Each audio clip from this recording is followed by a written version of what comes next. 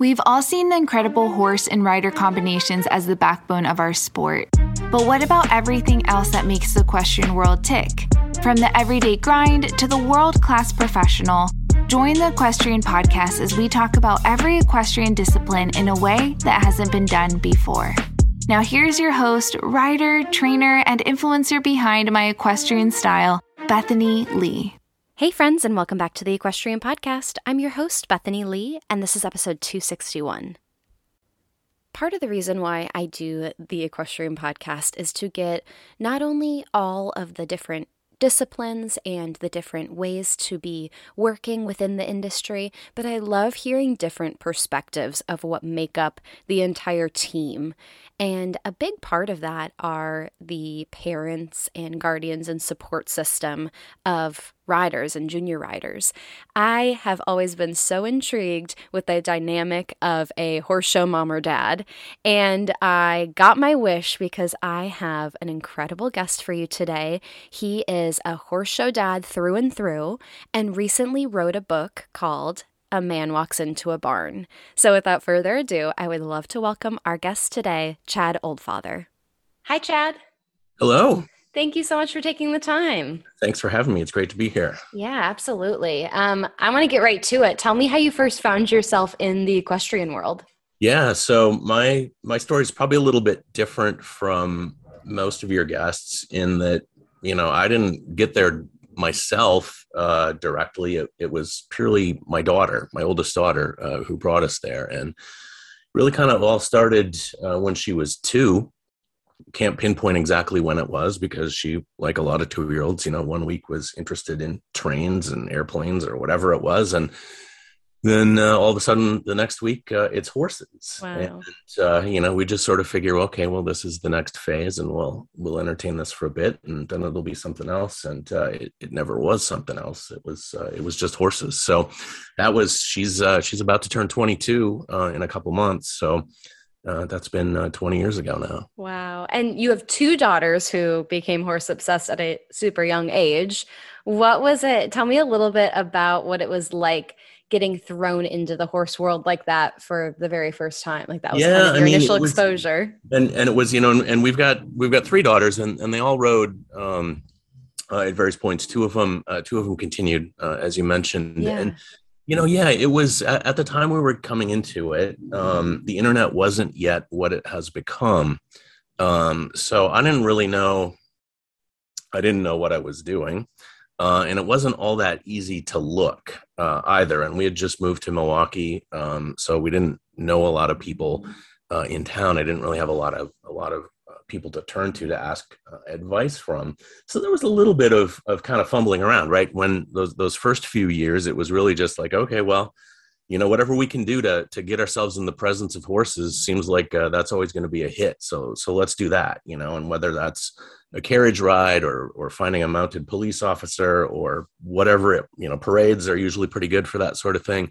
We'd do that. And then, when it finally came time to do the first riding lessons, some of that was, Ada at the time was just a little over 5 years old. And I had gotten a couple of recommendations from people who said, well, maybe try these barns. And I called, and, for the most part, they were like, yeah, well, it's kind of too young. Often kids that age aren't going to pay attention. And then I called this woman, Bernadette Rucktaschel, who was like, sure, come on out, and we'll give it a go. And so, the rest is history. You are the author of A Man Walks Into a Barn. I think that is, first of all, an incredible title, but really just kind of talks about your story, like kind of navigating fatherhood. The kind of subtitle, Navigating Fatherhood in the Flawed and Fascinating World of Horses.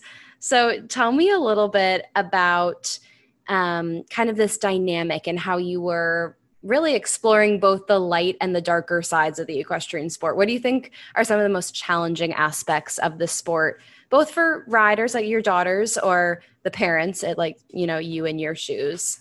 Yeah, I mean, well, the challenge is, I think the biggest one is just the cost, right? That even at the most accessible levels, it's still not cheap, right? It's not like, it's not like having a kid who likes to run, right? Where you just buy some shoes and that's pretty much all you need. And so, there's always that cost component to it. And that only gets, to be more of a presence as you move up through the levels in the sport, right? Where you're now, and I'm not showing just locally, but we got to trailer the horse to Kentucky or whatever it might happen to be, right? Everything sort of adds up. And that just kind of, it's a limitation for parents. And of course, then that creates a limitation for the kids, right? Because, in this world of social media, right, it's very easy to see what other people are doing. It's very easy to see the people who have more, who are able to do more.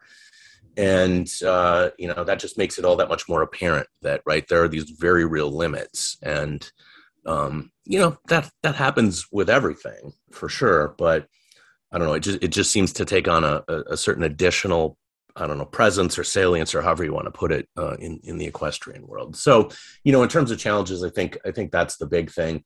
Obviously time is one as well. It's a year-round sport, right? The horses don't have an off season. Once you own one, you're kind of committed to doing what needs to be done with it all year round. And when you live in a cold climate, that means you're going to be dealing with cold.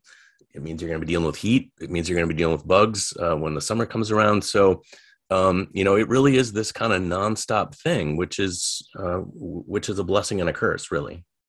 What was one of your biggest worries as a father watching your daughters grow up in the horse world? Surprisingly, what wasn't one of the big ones for me, and I don't know, maybe this is a character flaw of my own, but people used to ask, do you ever get nervous? Not in the there certainly were times I got nervous, but not in the sense that, my daughters, Audrey in particular, had a horse, a couple that were, a little bit undisciplined, let's just say, had a little bit of a wild streak in them. And, people ask, do you ever get nervous them jumping over these big jumps on these horses that are sometimes a little bit hard to control? And I don't know, like that, I guess kind of, but it didn't terrify me in a way that it seems it might other people. And probably part of that is just, I sort of grew up as a farm kid. Maybe for half of my childhood, I spent plenty of time around large animals as a kid. So that, that type of danger, which is certainly there, but wasn't something that was foreign to me. I did get plenty nervous, of course, when it's showtime and they're going into the ring and you want it to go well, but that's a different kind of nervousness for sure. Obviously, you've already alluded to this, but a big topic in the industry and a topic in your book is just the idea of inaccessibility and the role that expenses and finances play in the sport. What has been your experience with how expensive riding is, and how have you kind of navigated that with, deciding, having conversations with your family or your daughters, like just how far you were going to kind of take this endeavor? Yeah, I mean, it's a tricky thing for sure. And I would say we didn't fully understand that going in. And I think among the motivations I had in writing the book was maybe to sort of lay that track out a little bit more for people who come after and want some sort of sense of what they might be stepping into, because it gets more expensive at the higher levels, and it's hard to know. It's hard to know where that's going to go. And I'm not sure there's any clear template for how that unfolds from one person to the next either. So, we really didn't have a plan, maybe as much as we should have, although you're kind of limited in what you can do. But, really just kind of made it up as we went along. And, you kind of have to gauge how things are going and how realistic it might be to take it to the next step. One of the things I did really kind of late in the game, and this is in the book, and it's based on a blog post I did for the Chronicle of the Horse, was just look at the show records of, I think it's the 20 people who made it to the second round at the Maclay finals in whatever year it was, maybe 2019, maybe 2020, probably 2019, and just see how much showing they had all done. And it was an extraordinary amount, right? It was just the amount of showing that would have been absolutely beyond possibility for my daughters. Mm-hmm. So, I think having an understanding of, what it really realistically takes to get to that level and to perform, or, to really succeed at that level, is something that people should understand. And, again, part of the reason for the book is to try to lay a little bit of that out for folks to make the path somewhat more illuminated than it might otherwise have been. Sometimes I feel like one of the most challenging parts of a training program is the management aspect of all the horses, all of their care, and just the organization of it all. So there is this app that 1 million riders use today called Equilab, and it really does capture everything you need for your horse to track data, as well as log any information you might refer to in order to keep your horse healthy and safe and organized. I'm talking tracking rides, gait distribution, being able to have your position set live so that other people can keep track of where you are on a trail ride. You can organize your riding, farrier, if you were lunging or jumping a certain day, and keep track of the schedule. You can also share your journey with other people who use the app. It just offers so much organization. It's super fun to use and really informative, especially as you get more and more competitive and really every little detail counts, that you're able to collect data to really make sure that your horse is in peak performance. But really it is for every level and every discipline. So if you want more information, visit their website at equilab.horse. That's EQUILAB.horse and get more information. Was that the article that was called What I Wish I Had Known? I think it's called On the Outside Looking In. Okay. I think is the title of that one. Okay, because I know you wrote, I saw a blog article that you wrote a few years ago, like in 2018, titled What I Wish I Had Known, which kind of included your tips for new horse dads. And you get talking about the idea of like, you get used to the hurry up and wait, steer clear of gossip, and it's hard to know what the goal should be. Has anything changed for you since you wrote that post? In the last few years, there's obviously been a lot going on, but is there something new you'd like to add to that list? I think it was a pretty good list, and I'll stick to it. And I did update that somewhat, for the version that ended up in the book. And, too, I'm at this point where this thing that was an everyday presence pretty much in my life, that is going to a horse farm, has really become something I do now a couple times a month, which is really a pretty striking change. So, I think last calendar year, I went to exactly one horse show, which is quite a change from how things had been for a while. So now I'm more looking back than anything when it comes to this stuff. And, the next chapter will come. One of the cool things about having written the book is hearing from people who have read it. And pretty early on, I got a response from someone who had read it and who's now experiencing the world as a horse grandparent, and says, here's what's coming. So I'm sure it's not done, and I look forward to the next part, but we're kind of at a pause right now. Yeah. At your peak, kind of the height of your daughter's junior careers, how often were you traveling for shows? It sort of goes to the idea of the limitations, because it really wasn't, in the scheme of things, all that often, right? We would do, as many kind of locally as possible. There really aren't, when you're doing shows at the A circuit level, there really aren't any in Wisconsin. So you have to go into Illinois to even start doing that. So we would go there several times a year, various places in Illinois. I grew up doing Ledges and Lamplight. Yep. So Ledges, Lamplight. I think there was, I don't know if it's going on anymore, but there used to be an A show that took place at the place in Camp Lake. Is it Silverwood? That sounds right. That sounds familiar, yeah. But yeah, so it's Ledges, Lamplight for that couple years where Balmoral was in existence there, and then into Kentucky, St. Louis, WEC in Ohio, and then so a couple times a year for those places. And now it's, the one I went to was because Audrey's at the University of Virginia, and so they were it was I was there for Parents Weekend, and they had a show at I think it's called the Virginia Horse Center in Lexington. So that was the show I went to in 2021. Obviously, a part of this dynamic as a horse show dad, you experience lots of highs, but you also experience the disappointment that comes, along the way with your daughters as, they've kind of navigated through their careers. So how have you dealt with disappointment? What keeps you going and, continuing to inspire your daughters to keep going, even though they're faced with disappointment?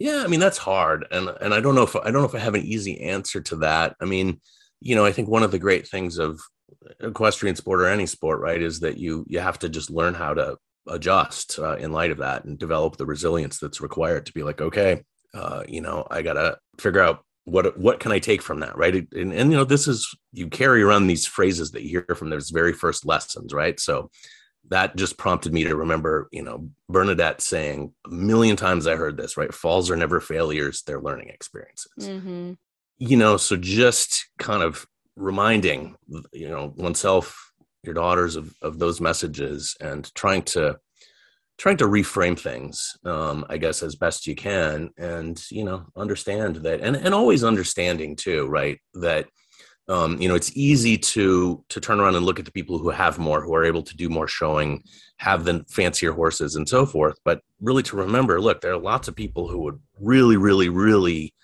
love to be able to do what you've been able to do. So, count your blessings, because there have been plenty of them. Just so kind of framing things in a way that, tries to put it all in perspective. And that takes time, but that's okay. How long did you have the idea for A Man Walks Into a Barn? Like, had you thought about it for a while? What kind of prompted you to take that next step and write the book? Yeah, I mean, I thought I thought about it for a long time, right? And I'd kind of kicked around. I mean, it was a very gradual process, right? I've always liked writing. It's, I do a very different sort of writing in my day job. And there really was kind of a moment. I was on my way back from the Kentucky Horse Park, and I had ended up making that drive solo. And I was, listening to satellite radio, and I don't remember what station, but the DJ pauses and like, all right, this next song, like, I never forget the first time I heard this next song. I had to pull off to the side of the road and, listen to it. And so I thought, well, I better pay attention. And so I did, and it's this song, like, I cannot remember the name of it right off the top of my head, but it's the artist is Frank Turner, and the part of the chorus is no one gets remembered for the things they didn't do, which I was like, all right, well, I've been thinking about doing this thing for a while. This maybe is the prompt that suggests, like, just do it, do the thing, and see what happens. And so it was after that, I, put together this proposal, emailed it to Molly Sorgi, who was then at the Chronicle of the Horse, was like, hey, I have an idea for, a series of blog posts. What do you think? And she said, yeah, let's go ahead and do it. And so that's how it started. And then, along the way, various people said, oh, you should write a book. And I thought, well, I probably should write a book. And, then you finally reach the point where you're like, all right, I'm either going to write that book now or it's not going to get written. So here goes. And then when did the book become available to the public? It was March of 2022. Publishing, like just about everything else, has been dealing with supply chain issues lately. So I think it was, I don't remember when it was initially scheduled to come out. I think the plan had been right around the beginning of December of 2021, but that didn't quite happen. So March, I don't remember the exact date, but March 2022. Amazing. Well, I am so excited. I've seen it on Amazon. I need to go grab a copy, but if people want to grab a copy for themselves, where can they get one? So yeah, they can certainly get one at Amazon. Any of the you can get it directly from the publisher, which Trafalgar Square Books, which is the website, I think is it Horse and Rider Books. Yeah, horseandriderbooks.com. That's the fastest way to get it. That's the way to get it that allows the publisher to get as much of a slice as they can. So I always want them to do well. for having given me the opportunity to do this. Trafalgar Square is incredible. I have had a lot of authors through Horse and Rider books on the podcast, and I think they do such a nice job, having such a huge range of horse related books for, anything you could possibly want that's horse related in a book. I think it's just, I think they do an incredible job. So they're tremendous people too. So, absolutely support them. Yes, amazing. Well, that is horseandriderbooks.com. But Chad, thank you so much for taking the time and sharing your story. I think it resonates with so many people, both parents and riders themselves. I think, growing up riding my whole life, my dad is no longer with me, but I know that he would have resonated so much with being a horse show dad and taking me to horse shows. And so I think that your book touches so many equestrians' lives and parents of equestrians' lives. So thank you so much for taking that step and doing it and not just thinking about it. And I really wish you all the best. Well, thank you. Yeah. And, I'll just throw in one last pitch from myself here at the end, which, I think it's parents for sure. I've heard from lots of parents who've enjoyed reading it, riders too. And, I think there's stuff in there for trainers as well. There's certainly a chapter that's directed at them. So if you're a trainer, you might not like everything I have to say, but I think you could learn from it. So, but thank you very much for having me. This has been a lot of fun. All right, that is all I have for you today. Thank you so much for tuning in. If you liked what you heard, please take a minute and write a review on iTunes. I would so appreciate it. It helps people like you find the podcast, and it helps me get some killer guests. Thank you so much, and I will talk to you next week.